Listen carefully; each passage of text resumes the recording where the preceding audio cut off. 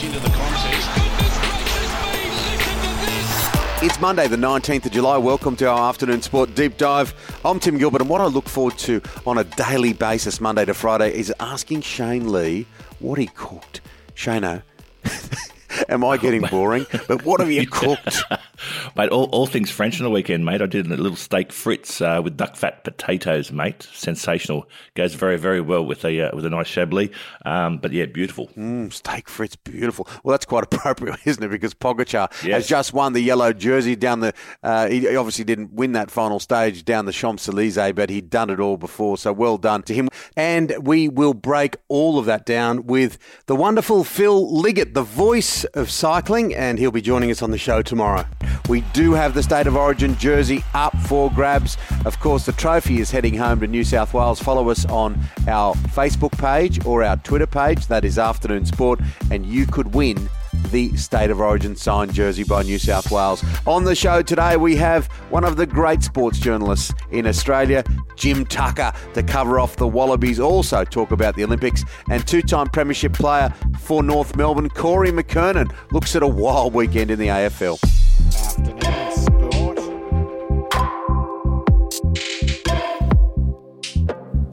Now, Shane, you sent me a message yesterday afternoon. You noted something in the Warriors Penrith game. Kane Evans, who was 18th man for the Warriors, he didn't get on because, you need certain things to happen, guys to go off. A certain amount of things need to conspire before you can use an 18th man. But he had something written on his wrist, which is going to get him into trouble. He did, mate. He had a four-letter word starting with C and ending in T. And I just hope that he should just tell him he's sponsored by the Commonwealth Bank and it was can't. Why would you put that on your wrist? I don't get it. Has he got to think about his opposition? Is he talking to himself? Well, I don't know. I don't get it, mate, but it's going to cost him some money. Particularly if you don't get on. You don't even get on. That's You're right. Saying fold some so-and-so, and you don't even get on, and now you're going to cop a fine. That's unfortunate. Yeah. Also, look, the Olympic Games, I cannot wait to watch. I know a lot of been talk about COVID, blah, blah, blah, and obviously it's right in the middle of it, but I think once we see the opening ceremony and the competition begin, it will be flooded by the medals and that discussion. But what about this Ugandan athlete, Shane? He's got to Japan. Everyone's talking about COVID, but as soon as he's got there, he's bolted. He's running.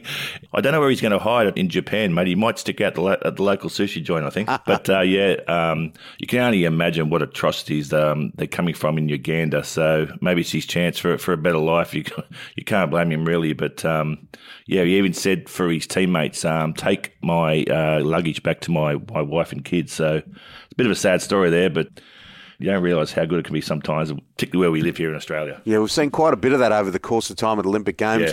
When countries come to, the Western world, they decide, well, I want to live here. And you can't question him for that. But, he's going to be hard not to find, I would think, a Ugandan athlete in Tokyo. Of course, the opening ceremony starts on Friday. Afternoon sport coming up next. A wild old weekend in AFL. Players unavailable, officials not being able to go to games, COVID getting in the middle of it, and some brilliant stuff on the field.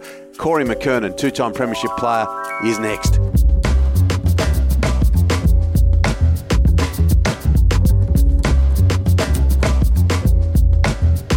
Well, they're almost singing the red and the white song. The Swans charge back into that game against the GWS Giants. So much drama before the game. Corey McKernan, two-time premiership player with North Melbourne. I tell you what, the Swans, when they click, they look good. Yeah, but I think, as you mentioned, one of the biggest stories was just really how the Swans are, and I suppose both teams, but in particular the Swans had lost a number of their staff, and then they were scrambling together to find some players. I think in the end, boys, if you had been there, you might have nearly got a game. Yeah. Only at full forward. I told you that's a story, mate. But that puts the Swans now into equal fifth on the ladder. The team that's got away with a draw on the weekend was Melbourne 79, Hawks 79. But it puts Melbourne clear by 2 points on top of the ladder. Yeah, it was a bit of a missed opportunity, I suppose, for Melbourne. But I don't know. We'd always really mention this at Melbourne. Given they got off to such a great start to the year, it was always going to be interesting, this little patch before we start to see the smell in Melbourne or wherever they're going to be, the springtime and close to the final. So it was really going to be that real sort of that second third of the season before you get to the finals was always going to be a struggle point for them, and that's sort of happening a little bit with them at the moment. What about Richmond? They managed a very good win, a gritty win against a tough Brisbane team, but it came at an enormous cost because Dustin Martin, he looks out for the season. Yeah, well, as you mentioned, Dusty's out for the season, but look, going into those sorts of games, it's never really surprising when you've got a lot of triple premiership players in that team. You're very. I know that everyone had written the obituary on the Richmond Football Club, but look, given it was Jack Riewold's 300th game and he came out, kicked 6 goals, what more could you ask in your 300th game? Yeah, big time. A team that's sort of been going okay in recent times is St Kilda, but another team that is sort of really sneaking under the radar a bit, it's Port Adelaide, with a really good win over St Kilda, 74-61. Yeah, Port have really, I know they don't like the term, but they're a bit of a flat track bully at the moment. They can beat all the teams below them, but they haven't been able to beat any of the teams in the top 8. And look, conversely, St Kilda, it was a bit of a missed opportunity, not missed opportunity, but if they really want to take part in September, they really need to get a big scalp, and it was a missed opportunity for them on the weekend, not being able to get across the line against Port. Yeah, we've got an Essendon supporter in the house. I don't know how that happened, but it might have been all through the drama because everyone was talking about Essendon a few years ago. But look, they are a good young footy team, and they're now in the 8 themselves. Yeah, they only just got across the line against the Kangaroos. Look, the Kangaroos came back from Perth. They only, let's not forget, North Melbourne played football in Perth on Monday night, flew back to Melbourne, then with all the COVID issues, flew up and were playing football on the Gold Coast at Sunday lunchtime. So they were always going to be up against it. Look, if they keep winning, they really should take their chance and really try and play finals this year. Now, Corey, with all the AFL you've been watching, have you had any time to watch the British Open? Yeah, I did manage to sneak a few hours in, even though it's at ungodly hours. But yeah, Colin Morikawa, he was fantastic. Now, he's now in his 8th major tournament starts. He's already halfway to a career Grand Slam. So it's fair to say, and finishing with a bogey-free, I think 4 under 66. And as I mentioned, he's won both his majors in his debut in that major. So he won the USPGA last year during the pandemic. And then, look, the other thing that was great, seeing the British Open, they had 32,000 people at the British Open. So it was fantastic to see crowds back there as well. Oh, yeah, and he was steely, wasn't he, Morikawa? I watched him finish the back 9 and with a string of birdies. He's an extraordinary golfer, and they actually liken his swing to Ben Hogan.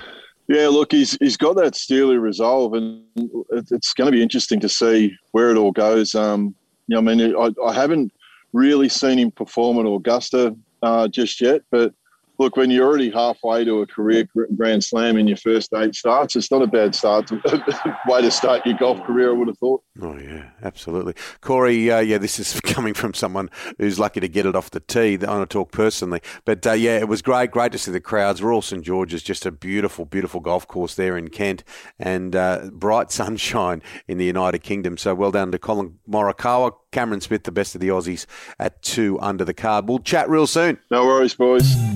Coming up next, we're going to have a chat with one of Australia's best sports journalists. A good win for the Wallabies on the weekend. Jim Tucker is here. Rugby, it's a game they play in heaven. Look out for our podcast, The Running Game, where Matt Dunning joins me, Tim Gilbert. Each week, we speak to players, coaches and legends of the game. We look at the game from every angle at all levels, from Test rugby, the club game, city to country, and the way it's played at school. The Running Game. Come find us on your podcast app. All right, it's always a pleasure to talk to one of Australia's most senior and best sports journalists. Of course, he's a freelancer these days, writes for rugby.com.au.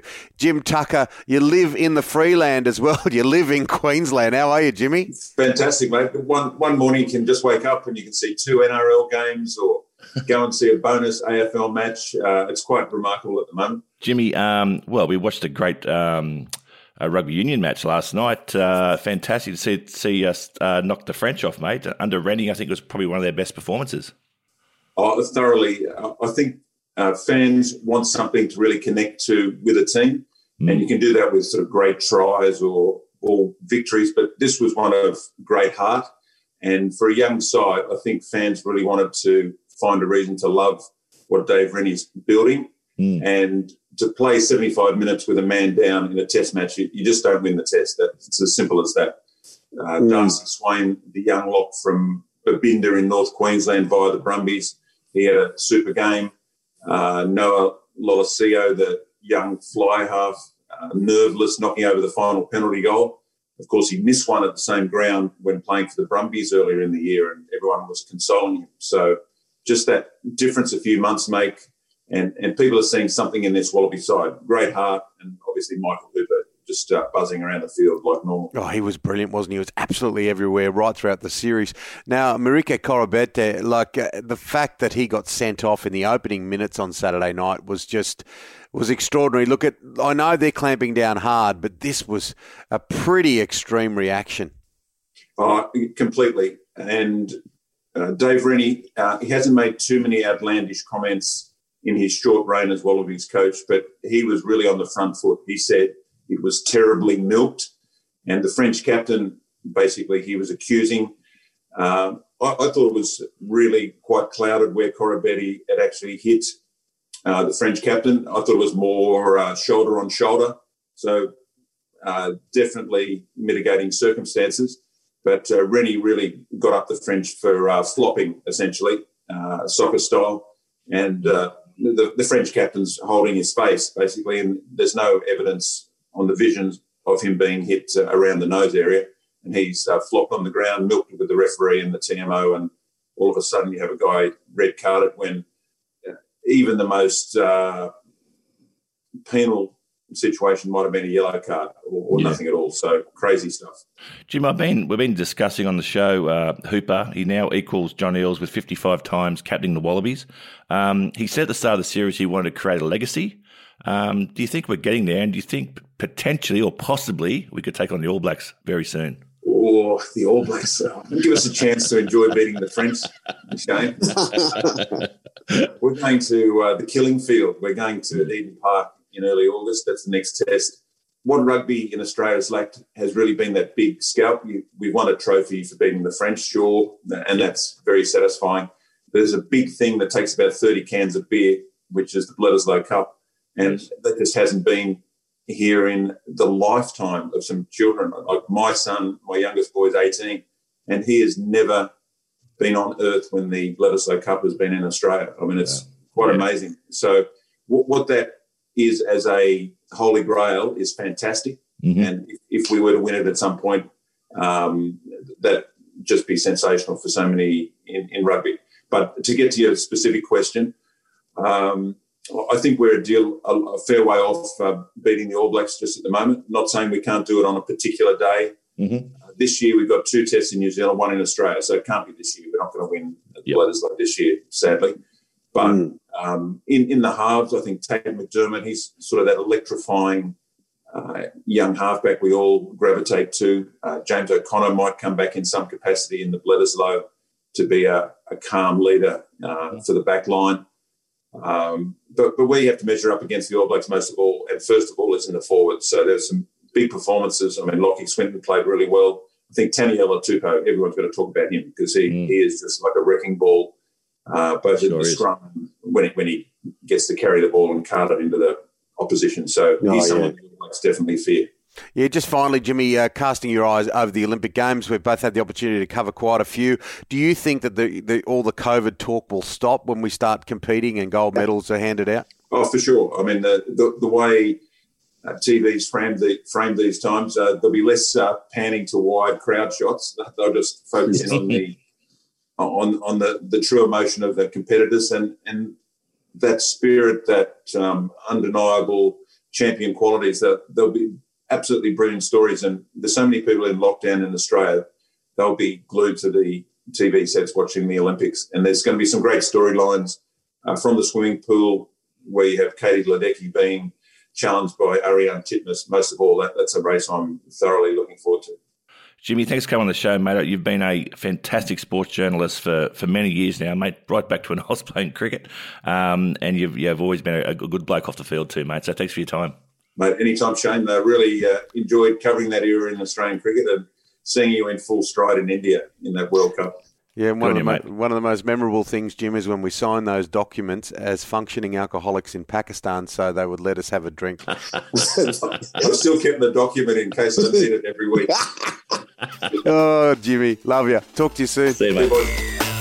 That's it for Afternoon Sport today. Make sure you hit follow or subscribe wherever you listen. Big thank you today to Jim Tucker and to Corey McKernan. Thanks to Spartan Shano. www.spartansportshq.com. And the great man, our wonderful producer, Mr. Dan McHugh, will be back tomorrow with a daily dose of sport. And we'll find out what Shane cooked overnight. We'll see you then, guys. Take care.